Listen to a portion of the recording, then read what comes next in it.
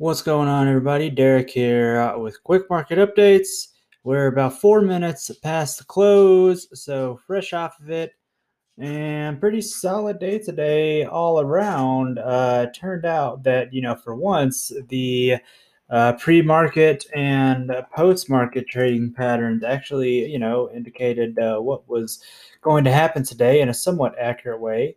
We gapped up to start the day, and we, lost just a little bit of ground over the first hour or so of the day in the SPY. The Q and the Dow, though, really just kind of ripped her off the bat and never looked back.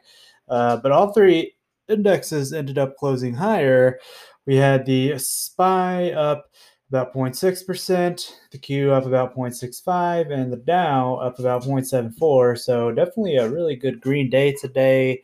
However, for me personally, it was a little frustrating because the biggest trade we took today was Tesla, and of course Tesla is a very expensive stock, so it ate up a ton of buying power that we had, and there was like shockingly little movement today on it. I mean, Tesla was really only up $3.71 today, which is like nothing at all compared to a normal sort of movement for Tesla. Anyways, it's not abnormal for Tesla to moves during the day well over $10 either way. So that was definitely disappointing, that we kind of got in early on in the day on what was, a decent pattern. It kind of consolidated down around a previous point of support. And it did bounce a little bit, but, it got us to a little over 1R. But of course, my target is 2R, and after that point, it really just kind of crept down to roughly break even, more or less, for the rest of the day. So that was pretty annoying. But one, really good takeaway from that to keep in mind is, the concept of buying power, um, especially if you don't have, like a 6, 7 figure account. If you're buying an expensive stock like Tesla, or even, of course, like Amazon, that thing's like, 34, 3,500, whatever it is, it's going to eat up a lot of your buying power, right? And buying power basically means how much settled available cash do you have to trade uh, in a cash account. Anyways, again, I don't trade on margin. That would be a different story. But again, if you're starting out, or you've been trading for less than 1 to 2 years, you probably shouldn't be using margin anyways.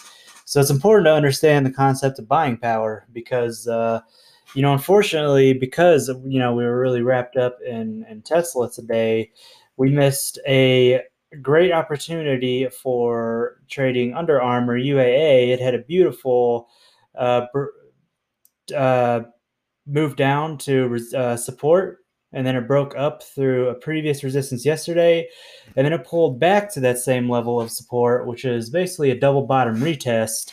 And at that point, when it bounces off of support the second time, that's really a picture perfect buy setup.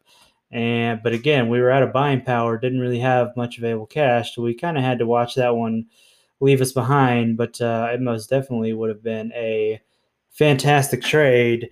Etsy was another one we were watching because it had such a shock value sort of gap down to stop the day, or to start the day. I mean, this thing gapped down from 202 all the way to almost 172 overnight. And usually, again, when things gap down that dramatically, or up, there's a correction going the other way, and that's exactly what happened with Etsy. Again, there was a beautiful move up to start the day, followed by a little bit of a pullback, which was a nice little buy setup. We would have entered above 184. Stop would have been right around 181.25, more or less. So to get there, we would have needed about 650, more or less, and yeah, we definitely would have hit that. But it is what it is. That's how it goes. On the bright side, we didn't really lose money today. We broke even on Tesla. Um, So, not the end of the world, but it is a little disappointing again when the market has a great day like it did today, and you're not able to fully take advantage of the buy-in. But there's always tomorrow. But the Q did close at a new record high, so that's going to be a little risky tomorrow with tech stocks. The SPY closed. I mean, if it's not a record high, it's extremely, extremely close. The Dow, same thing. It's got a little more room up, but really, again, it's very close to the top. So, definitely, not super optimistic tomorrow that we're going to have any sort of huge substantial moves to the upside in the markets. So, tomorrow might be a sitting on hands day for me, anyways. Because again, I don't short trades just yet. I just do long trades. But speaking of long, Bitcoin's had a really nice move today. Ever since we started the trading day, it was down. Well, when we did start the trading day, it was down to about 37,600.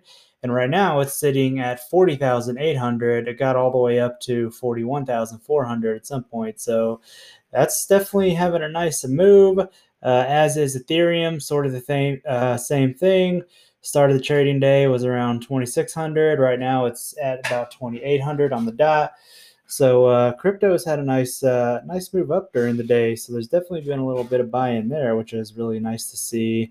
A little bit of movement in the crypto market because it's really been sort of staggered for a while. But hopefully, again, this is the sign of a nice little uptrend.